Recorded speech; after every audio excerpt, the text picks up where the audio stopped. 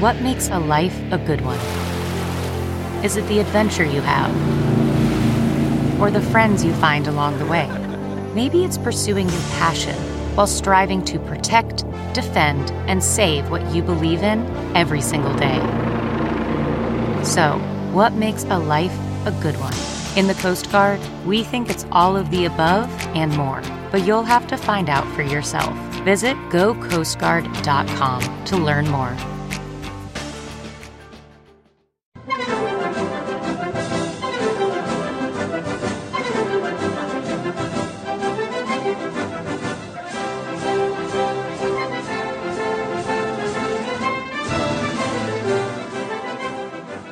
Hello, ladies. Hello, gentlemen. This is the Victor Davis Hanson Show, The Traditionalist.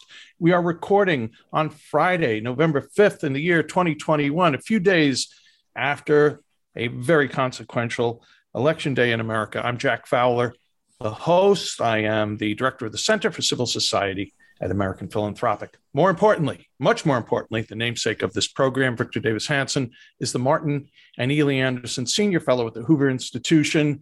Many more things. We'll get to that later, too. But one of them is author of the best-selling new book, The Dying Citizen. We'll talk about that a little later.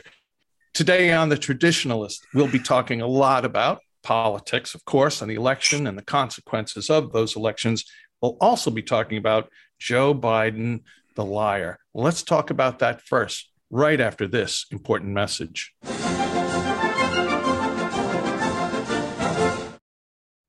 Can't pay the IRS? Haven't filed in a while? Receiving threatening letters? Yeah, it's about to get worse. The IRS is hiring an army of agents targeting hardworking Americans like you. You need warriors on your side. You need Tax Network USA. Tax Network USA has brilliant strategies to solve your IRS problems quickly and in your favor. For instance, they've discovered a limited-time special offer that the IRS is willing to waive $1 billion in penalties. Find out if you qualify before it's too late. Never call the IRS alone. Let Tax Network USA attorneys handle it. They have preferred direct lines to the IRS. They know which agents to work with and which to avoid. They've resolved over $1 billion in tax debts and offer a best-in-class guarantee. Schedule your free consultation now. Call 1-800-245-6000. That's 1-800-245-6000 or visit tnusa.com/Victor. tnusa.com/Victor. We're back with the Victor Davis Hanson Show, The Traditionalist. Victor, hello, my friend. It's been quite a week. Yes, it has. And you've written a lot about these elections and their consequences, and there's so much meaty stuff to get into there. But first, I'd like to just get a little opinion from you about Joe Biden, a liar. I'm going to call him a liar. Wow. You called him that before. That's not you're a man of the faith, the Orthodox faith. Well, how can you say that? I'm not Orthodox. I'm Roman. Okay. So I meant the Orthodox Roman. You're not an apostate. That's what I'm saying. I'm not. I'm just a sinner. But Joe Biden, who spent earlier this week when we're recording with the Pope, of all people, who told him he was a good Catholic as he supports abortion on demand, about the spending bill. Now, Biden went off to Europe for this climate change conference. Before he left, he said there was a deal imminent, just had to work out the minor details for the massive trillions of dollars spending. Joe Manchin and Kristen Sinema would be on board, but it turned out to be just another lie. No, they're there. Another lie, by the way, Victor, and then you can ruminate on this aspect of the president's character.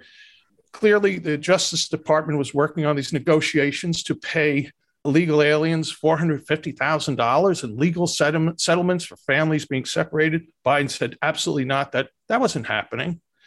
You know, Victor, I don't know if he said today was Friday, I'd check the calendar. What do you think about this man? I know what you think, but would you share a little thought here before we talk about the elections?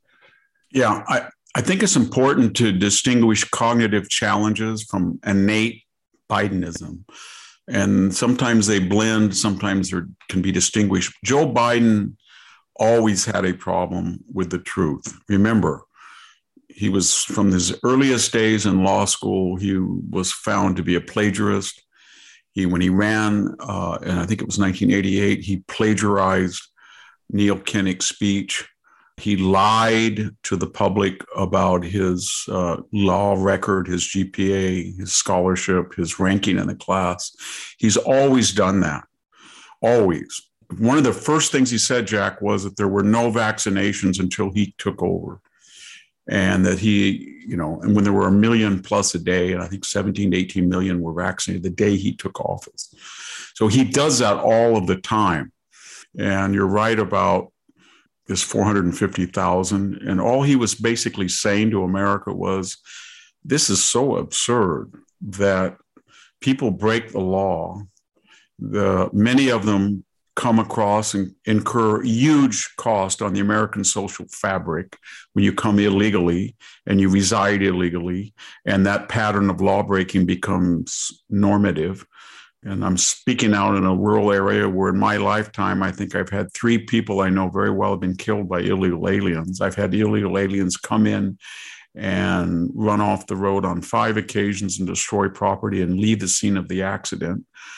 And I had been hit by an illegal alien when my daughter was 12 and have him flee the scene of the accident, whom I caught, brought back. And then I had a sympathetic local police officer not record that incident. So I couldn't get insurance for my car in sympathy. So this idea that somehow we Americans owe people something for breaking the law it's not just intolerable, it's psychedelic, it's surreal.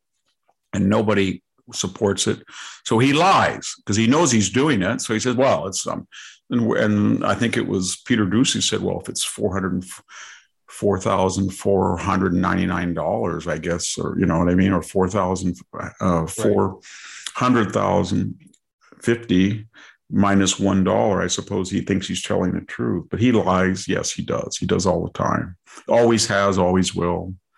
Well, Victor, the polls don't lie, or I should say the voting booth, and it was quite an indictment of Democrat lunacy across the board experienced this past Tuesday. We'll get to talking about these elections.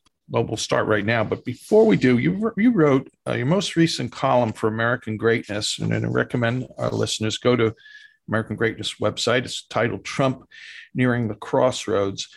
And if we could just talk about Donald Trump pre-election day, and then later we'll talk about how election days really affect Donald Trump.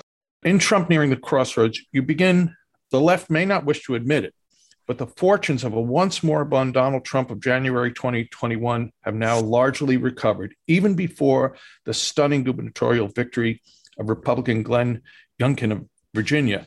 How and why? And you give 5 reasons on the how and why. But then also separately, Victor, you wrote towards the end of this piece, would Trump ever be content with becoming the senior statesman, basking in the credit of rebooting the Republican Party from a stereotyped, wealthy corporate party into a populist, nationalist movement of the middle class of all races and ethnicities? I'm really interested, Victor, and I'm sure our listeners are, on hearing your fuller thoughts on that. Like, could Trump really be a senior statesman? But then also the main point of your article about Trump, that his fortunes had recovered largely even before votes were cast on election day. So talk to us about these 2 principal points of this piece titled Trump Nearing the Crossroads. Well, there was a lot of things going on, but January 6th, of course, the Capitol, I mean, even though the narrative of arms insurrection, people arrested with weapons, often are Sicknick killed and bashed his skull in by a Trumper, 5 people dead, conspiracy was all a lie. We know that. I don't want to get into it. We've got into it in detail before. And then how the Republicans lost 2 Senate seats in Georgia. In part, Trump was culpable for going down there and either suggesting implicitly or explicitly not to vote because the system was rigged, or when he had Loeffler and Perdue on the stage, he obsessed about himself, the injustices done him, rather than the socialist takeover that which hurt the entire nation if these 2 candidates won, and they did win. So he was people were angry at him. And then all of a sudden, things started to happen. Joe Biden, first of all, said that the president is responsible for the 390,000 deaths. Every one of them could have been prevented. And he said that, Jack, because the virus was waning. We were going to get up to 3 million. People were telling Joe Biden, don't do anything. It's forecast to be 3 million vaccinations a day. And he thought that we were told Moderna and Pfizer were 96%. So good old Joe from Scranton thought, wow, I'm going to just blame Trump for everything. Little did he know that the vaccinations would wear off. Little did he know a Delta variant would appear and have breakthrough cases.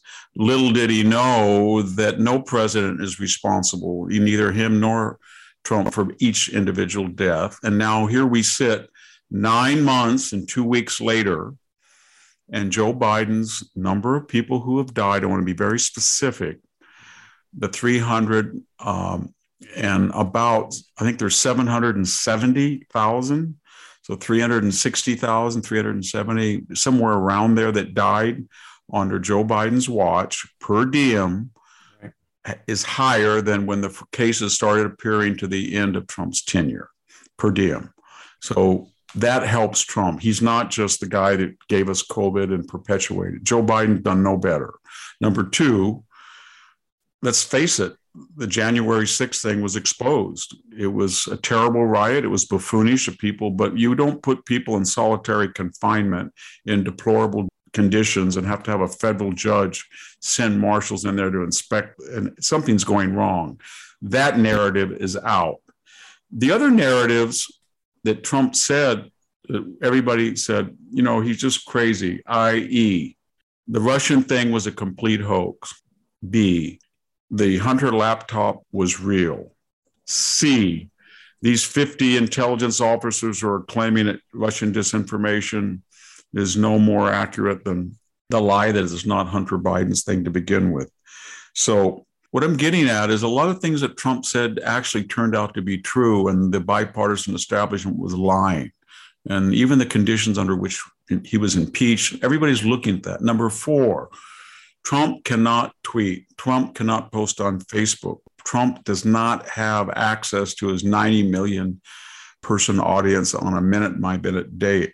How does that translate, Jack? Right now, if he had that, right now meaning the last month, if he had that access, right, he may well have been tweeting the entire time during the McAuliffe-Youngkin race, and he might have been saying things like this, saying, I'm using an archaic word, tweeting or posting, McCall's an idiot. He's a crook.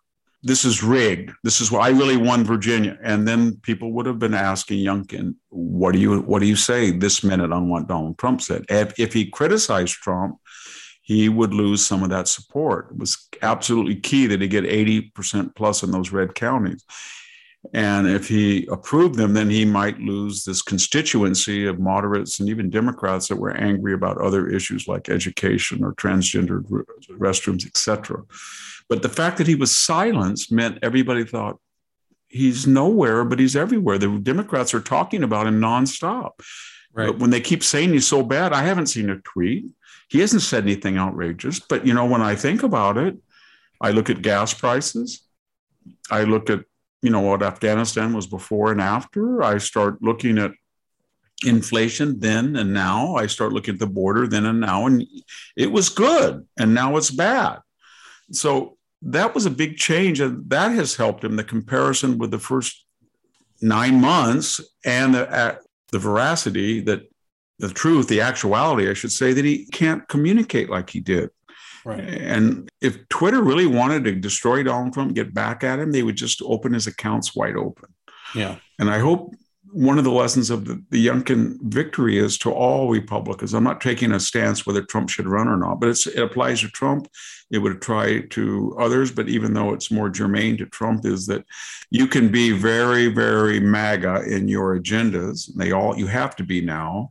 You got to be tough, fire in the belly. Youngkin was merciless on this crazy critical race theory education stuff and Merrick Garland, et cetera. But because they control all the levers of influence, which we've gone over so many times, from Silicon Valley to Hollywood to, the media to academia.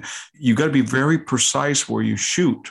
That's a metaphor, not a call to violence. I mean, when you have a broadside, you have to be very careful. You don't want to go down a cul-de-sac, or you get caricature. So you want to be, economical in your expression.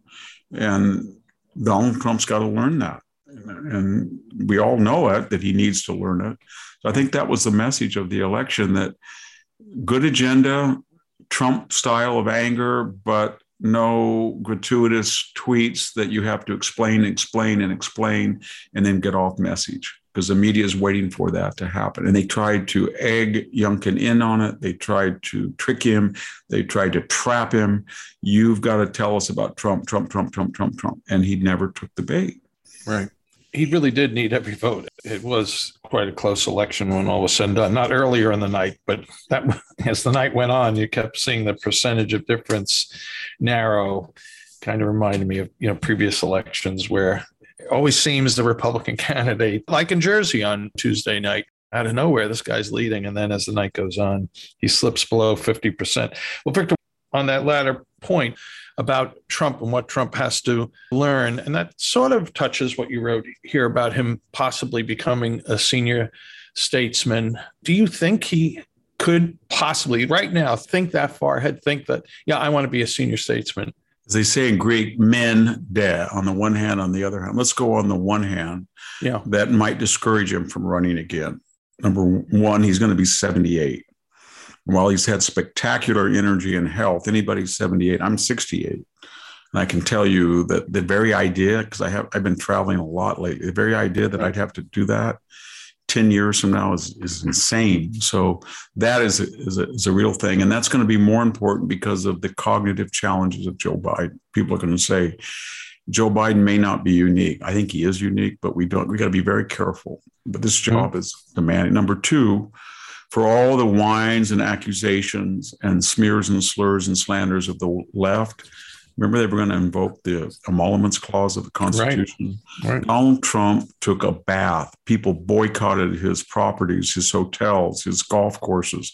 He wasn't, whatever people think of him, he was a good businessman, and he couldn't practice business. He had surrogates do it.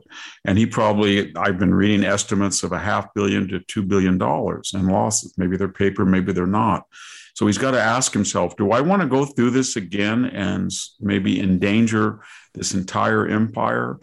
Versus maybe, from preliminary reports, if I have a new social media empire and people are already buying and investing, it could be a multi-billion-dollar enterprise that would rescue my other properties and businesses rather than imperil them if I were president. So that's a very important. Then he's got family members. All of them were attacked and defamed and really treated terribly in the way that even Hunter Biden hasn't been. Right. And they're not culpable like Hunter Biden. So these are things that would suggest to me that he might not want to do it. And then, of course, there's a lot of people, not just around Pompeo and DeSantis and Cotton and Haley, that are talking to him, but people in the Congress, and I know this for a fact, in the Senate, and they're saying to him privately, carefully, and measured, because let me just stop here and put a dash. Everybody knows that if he wants to run, he will likely get the Republican nomination. Right. You cannot stop. I don't care what a pundit says. You will not be able to stop him. He's got that much grassroots support. But they are telling him, just because you can be the nominee, do you really want to do it? Because we're going to have to get in this big fight, and you get mad, but you don't get even with them. You don't fire Fauci. You don't fire Milley. You don't fire Comey. You just get angry and you yell and scream, but you should have fired him. And he probably will say to them, yeah, but I was a novice. And so people are saying that to him.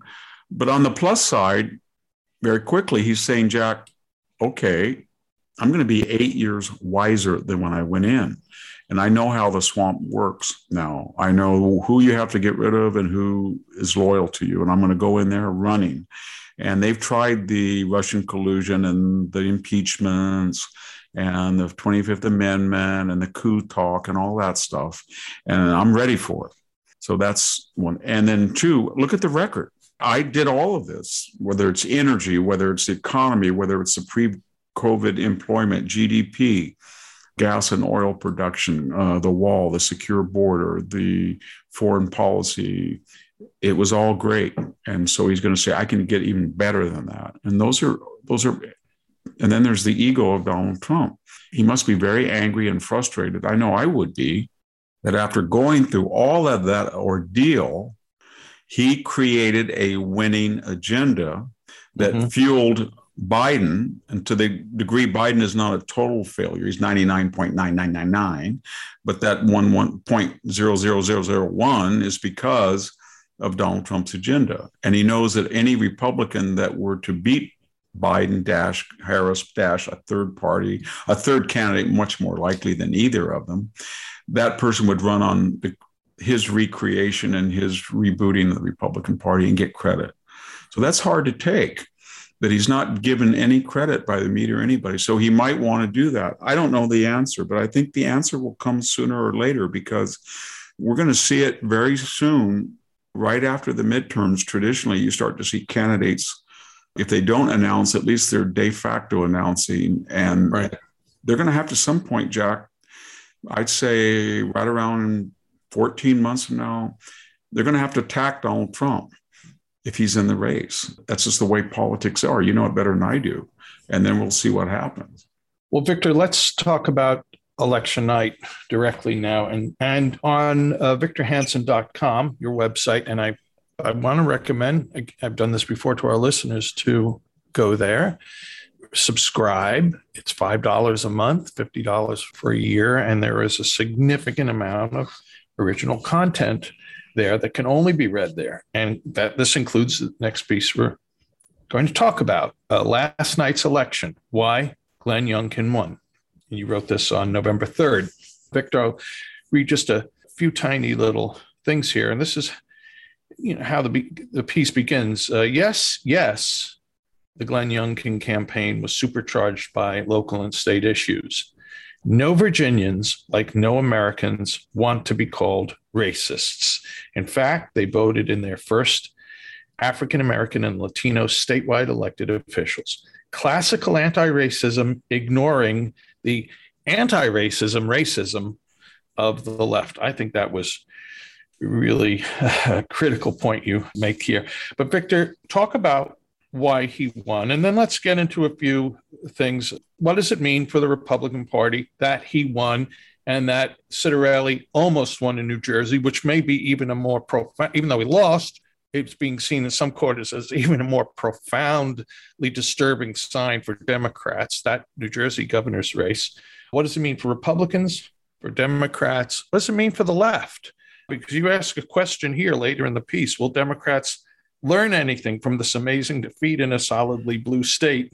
You say no. I'm not going to explain why you said no. You can do that. So why did he win? And then let's look at some of what you think the ramifications are for these different segments of society, including the woke advocates. I'll answer the last question first. I was asked that, I think, on election night by Laura Ingraham. And I said, no, they didn't. I think, quoted the Bourbons, they've forgotten nothing, they learned nothing. Right. And we knew what they were going to do. We were going to say that it was racism is why he won, or Virginia traditionally is opposite of the Washington political. If Washington's Democrat, it goes Republican, and vice versa. They did that. That Kerry McAuliffe was a problematic candidate. They did that. That Black people were discouraged from voting. They did that. Or that it was just a one-off. It didn't matter. They did that. So we know that they can't accept the truth. And as revolutionaries, and they are Jacobins, they never feel that the fault is a failure to be moderate. They always feel that the fault lies in they were not zealous enough. So I think I said that, and I wrote that. And sure enough, AOC, I think yesterday, said we lost because we weren't left-wing enough. So they're going to go down that. And of course, the press secretary filling in for circling back, Psaki, basically said this was all racist, just like Obama said there was nothing there. So they're not going to learn. They're going to keep doing it. As far as why he won, there's a lot of reasons, but I think most people have covered them. And that is that we haven't had a chance to weigh in on the Biden 9 months. There's been a few special elections. But when you look at Eric Adams on a Law and Order in New York and a close race in New Jersey, it should have been a blowout, and a guy with no political experience in a blue state defeating an old Clinton hand with all the money and media behind him. And then you look at Minneapolis, you start to get a picture. And there was a race down in Texas the same way.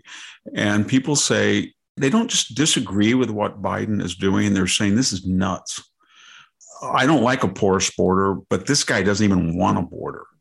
I don't want people illegally coming into my country while other people wait, but this guy's going to give him $450,000. I don't mind getting out of Afghanistan after 20 years slowly, deliberately, soberly, but this guy just humiliated us.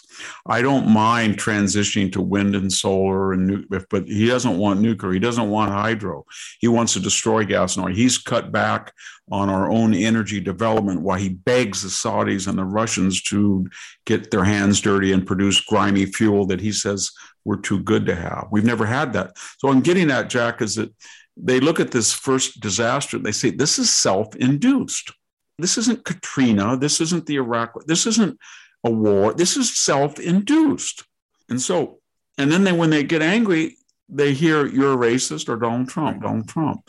So they were frustrated when Youngkin comes in and basically says to people, well, you're angry about these local board in Loudoun County. That's not a statewide issue that might have won, except when he got into the transgender rape thing and he got into the board, then he was able to connect that with that frustration. And there were some direct links that tied the two concerns nationally and statewide. And one of them was Merrick Garland. He came in and he made a fool of himself under congressional inquiry. And he basically said, I'm not going to apologize.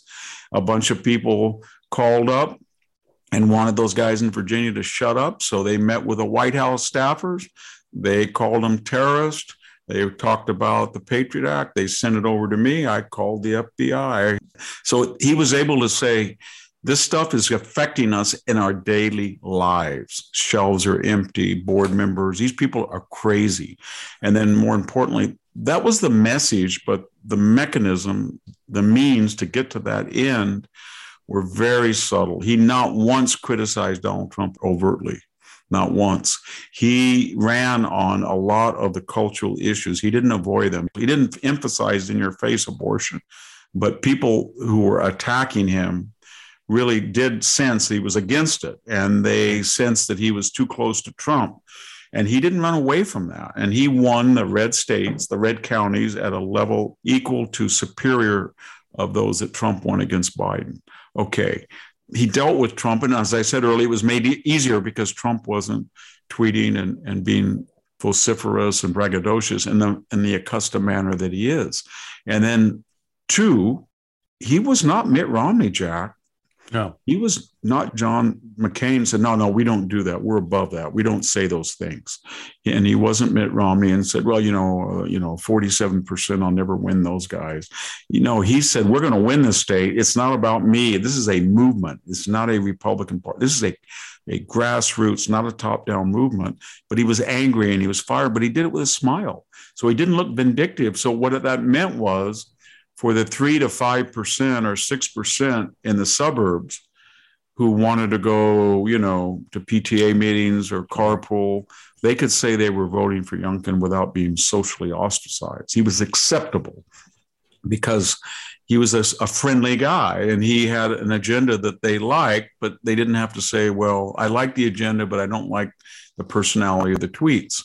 And right. He threaded the needle and he offered a paradigm, as I said earlier, for both Trump and anybody who wants to challenge him, that will work a little bit more so than getting in these cul-de-sac fights. And it was a brilliant campaign for a guy with no political experience and who was probably vastly outspent, even though he's a quite wealthy guy.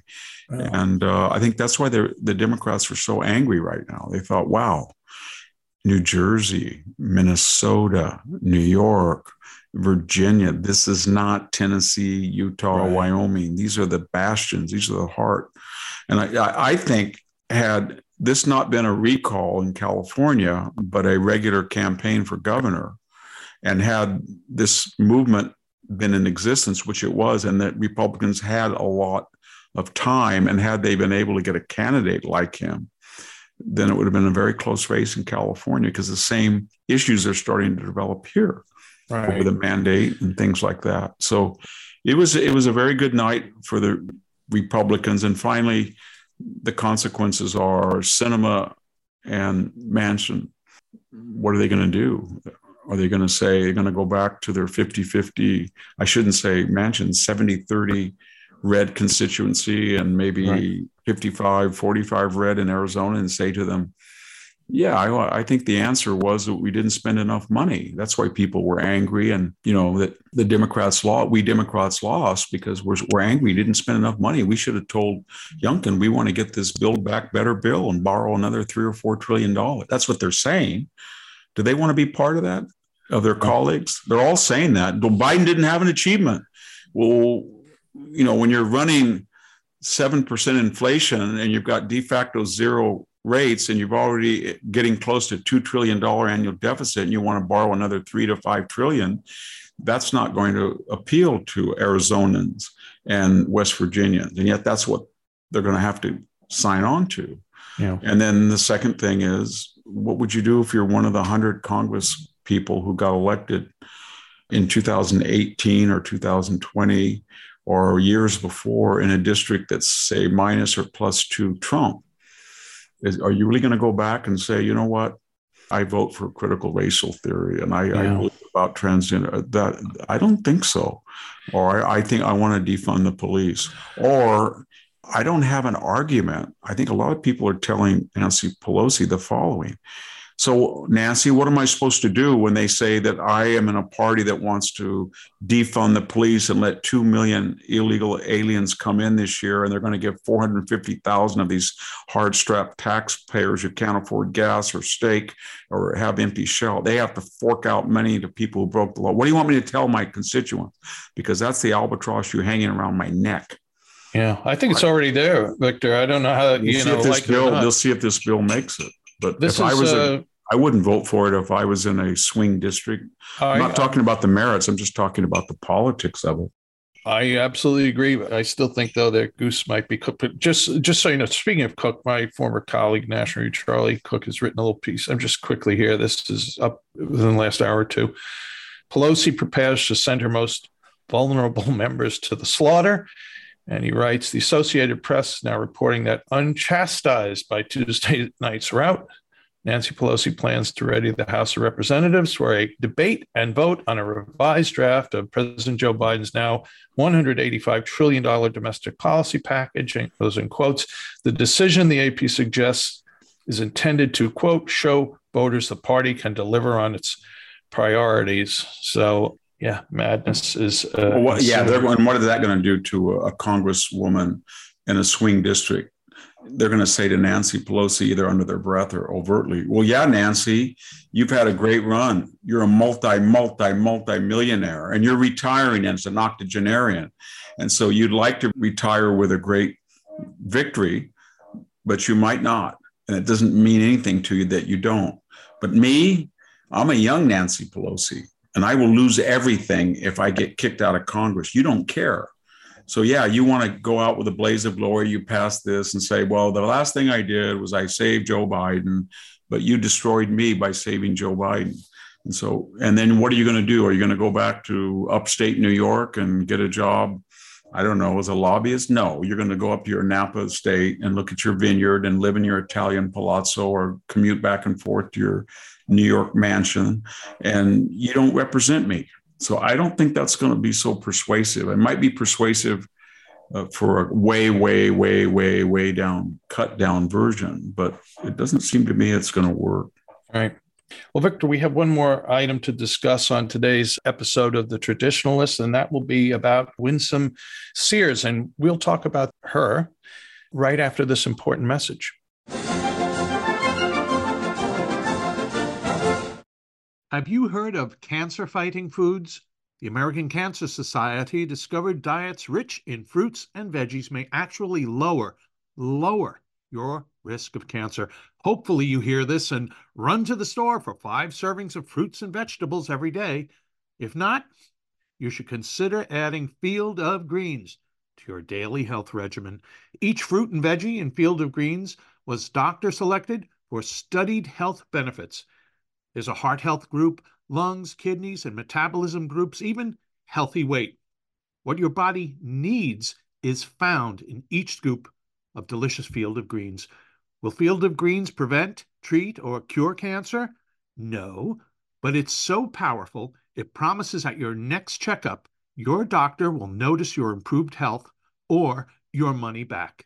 I got you 15% off and free rush shipping. Visit fieldofgreens.com and use the promo code VICTOR, VICTOR, for your discount. That's promo code VICTOR at fieldofgreens.com, fieldofgreens.com. We're back with the Traditionalist. By the way, the Traditionalist is one of the 3 titles of Victor Davis Hanson Show podcast. The other that I do with Victor is The Classicist, and then the great Sammy Wink does The Culturalist. And we may be coming out with more frequent episodes in the near future. We'll see. I think we can make that happen, Victor. So, but let's talk about Winsome Sears, who was elected the lieutenant governor of Virginia, a Black woman. By her own account, on election night, she calls her story that of the American dream. Her parents came over from Jamaica with just a few bucks in their pocket. She entered the Marine Corps. Actually, she was raised in the Bronx, so I like that aspect of her. She had been in the state legislature. They gerrymandered her out of a seat, but here she ran, and just a really appealing woman. Now, I'd like your thoughts on her, but also this. MSNBC mouthpiece Michael Eric Dyson was on Joy Reid's show, and here's what he has to say about Winsome Sears, a Black woman. The problem is here, they want white supremacy by ventriloquist effect. There is a black mouth moving, but a white idea running on the runway of the tongue of a figure who justifies and legitimates the white supremacist practices. Victor, they might as well have called her Aunt Thomasina. There seems to me to be nothing more a lefty hates than a Black woman who happens to be conservative. Great thing happened Tuesday night. I think she's a great lady. What are your thoughts about her and some of this leftist reaction? If you think about it, and I listened to the whole crazy thing on a video, it was really racist because it suggested that there's an innate Black trait of inbred, if I could use that racist term to talk about racism, that people want to be obsequious to white people and that they don't have the innate independence that he does. So he was basically saying she's playing the role of a typecast or a typical Negro. I think he used the word Negro, in fact. And so it was really pretty racist. And I'll be a little go out on a limb a little bit and said, so why does he or Joy Reid or all these very privileged, very wealthy, very established people who America has given all sorts of opportunity that in some cases they earned all of it, but nevertheless, like they've given anybody else, they should be somewhat appreciated. Why are they so angry and why do they hate her so much? And I think part of it is that we've got to remember, Jack, the woke movement is top down. It's not bottom up. There's not a lot of poor people from the inner city that are out in the street protesting. There's not a lot of people in Madera County that are Mexican-American or illegal aliens that are out protesting. There's not a bunch of, much less I need to say, poor white people from Tulare or Bakersfield, California protesting. This is a movement that says we're going to reorder the spoil system of Hollywood, of the NBA, of entertainment, of the advertising industry, of movie and TV roles, who gets to be dean, who gets to be provost, who gets into Stanford, who doesn't get into Princeton.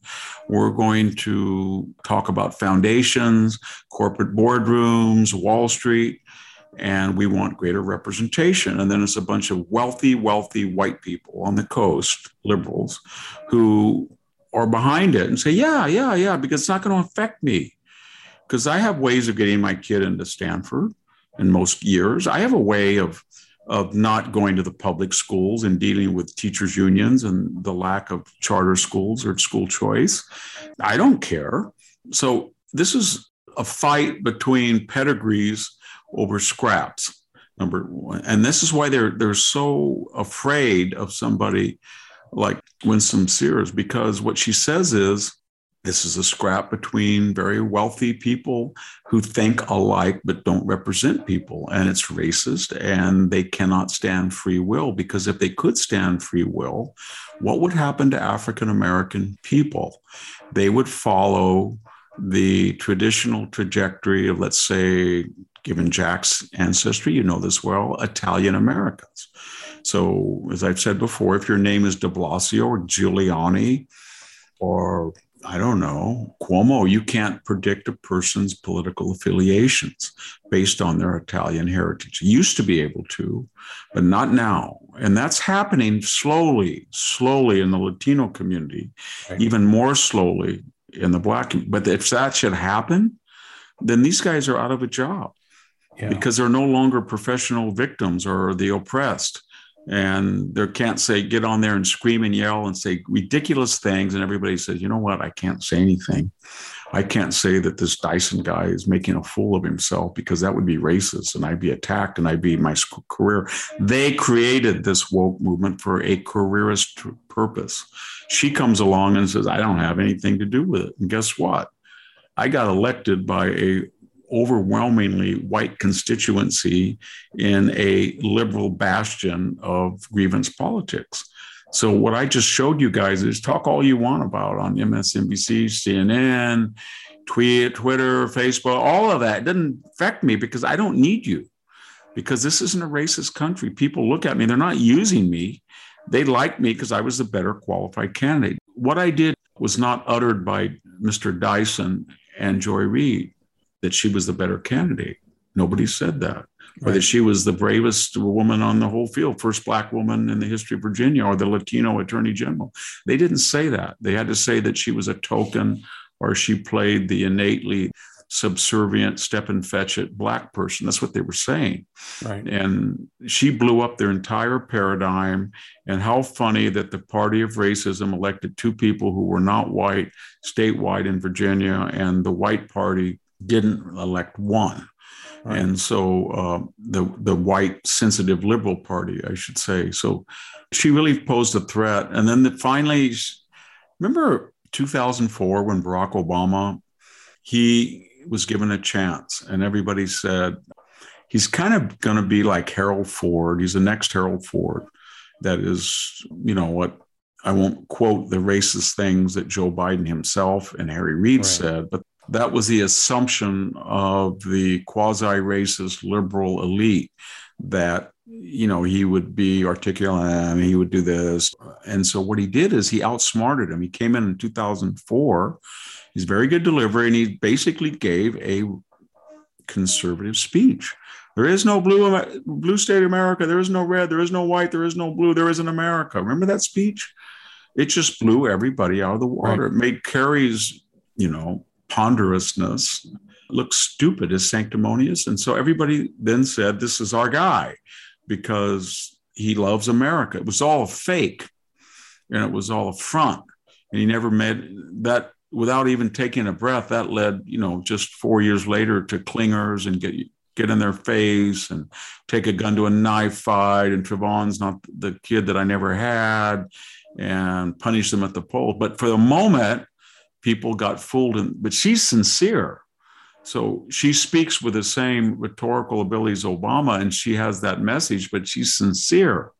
So I would imagine that depending on how she does in governance, and given the fact there's a one-term limit, at least you can't be consecutively reelected, she could be the next governor in 4 years. But I would see that a lot of people would court her for either a cabinet post or vice presidency, even if she does well. Yeah. Well, we were talking before about likability in politics, and Youngkin has that, and she certainly has that, and it's an important attribute to have. Many people vote because I'm voting for that person. I like him. Why? It's just likable. So that's human nature, and she loves the United States, Jack. She said that again. It wasn't fake. She said, "I love this country. I was a Marine. This was the chance of my life." Have you ever heard that come out of Ilhan Omar or AOC or any of the squad or any of those people? Nobody ever said. Elizabeth Warren ever said that? No. Bernie Sanders ever said that? No. It's, I got 3 houses, Bernie Sanders, and this is a terrible country. Or it could be a good country if it got back to its socialist intended roots. Or Elizabeth Warren, I made a little tiny profit flipping houses, but this is a terrible country. Yeah. Or Joe Biden, I'm a multi-millionaire with 3 houses, but this is a terrible country. On $180,000 a year salary. Yeah, exactly. Well, Victor, that's about all the time we have, except our usual kind of wrap-up items. First of all, regarding The Dying Citizen, folks can find on victorhansen.com a link to it. If you haven't purchased the book yet, please do consider doing that. I wanted to read one of the reviews from Amazon by a woman named Linda Galella, and this is she writes, "Are you a resident or a citizen? This is the question you will be able to answer after finishing The Dying Citizen." Towards the end of her review, which she gives all the chapters, she says, "Each of the chapters is full of historical data leading up to our current situation, with enough documentation to fill the last 20% of this volume. In my opinion, the best part of this book is the author's epilogue. Hansen had cause to pen a lengthy update during the final editing process. In this chapter, he pulls all the pieces together and summarizes, including the last few months. Quote, the stakes were no less than the preservation of the American Republic itself. End quote, a worthy read, 5 stars, many reviews, 5 stars. Speaking of 5-star reviews, Victor, for the podcast, our friends who listen and then go to iTunes, where you still have a 5-star rating. I don't know anyone else that has 5 stars with this many reviews, and you do. Some people leave comments. We read them, and here are 2 quick. Maybe it's the angry reader that I've created deterrence. Somebody, BAMDDS. So I assume that's BAM, who's a dentist. DDS wrote, Professor Hansen, to give balance to those messages from angry reader, I will say thank you, thank you, thank you. Your 3 weekly podcasts give voice to the inner fury I cannot as eloquently express. Warms my heart in soon-to-be snow-covered Michigan. With much respect, BAM DDS. And thank you, BAM. And then another from Miss Laura Lynn, who writes, thank you for another installment of the Thoughts of VDH. Sammy Wink always puts a smile on my face. Isn't that nice? Sammy Wink is a great host for The Culturalist. As for me, Victor, I just would like to let people know if they're interested in the Center for Civil Society at American Philanthropic, where I hang my hat. Hey, centerforcivilsociety.com. And I also write a weekly email newsletter. It's kind of fun, gives you about 12 links and excerpts to worthwhile readings on the web. And you can subscribe to that at civilthoughts.com. So we thank our listeners for listening. We thank those who leave reviews on iTunes. And I guess other than that, Victor, we should say thank you, and we'll be back next week with another episode. Thank you, Jack, for hosting it, and thank everybody again for listening. I very much appreciate it.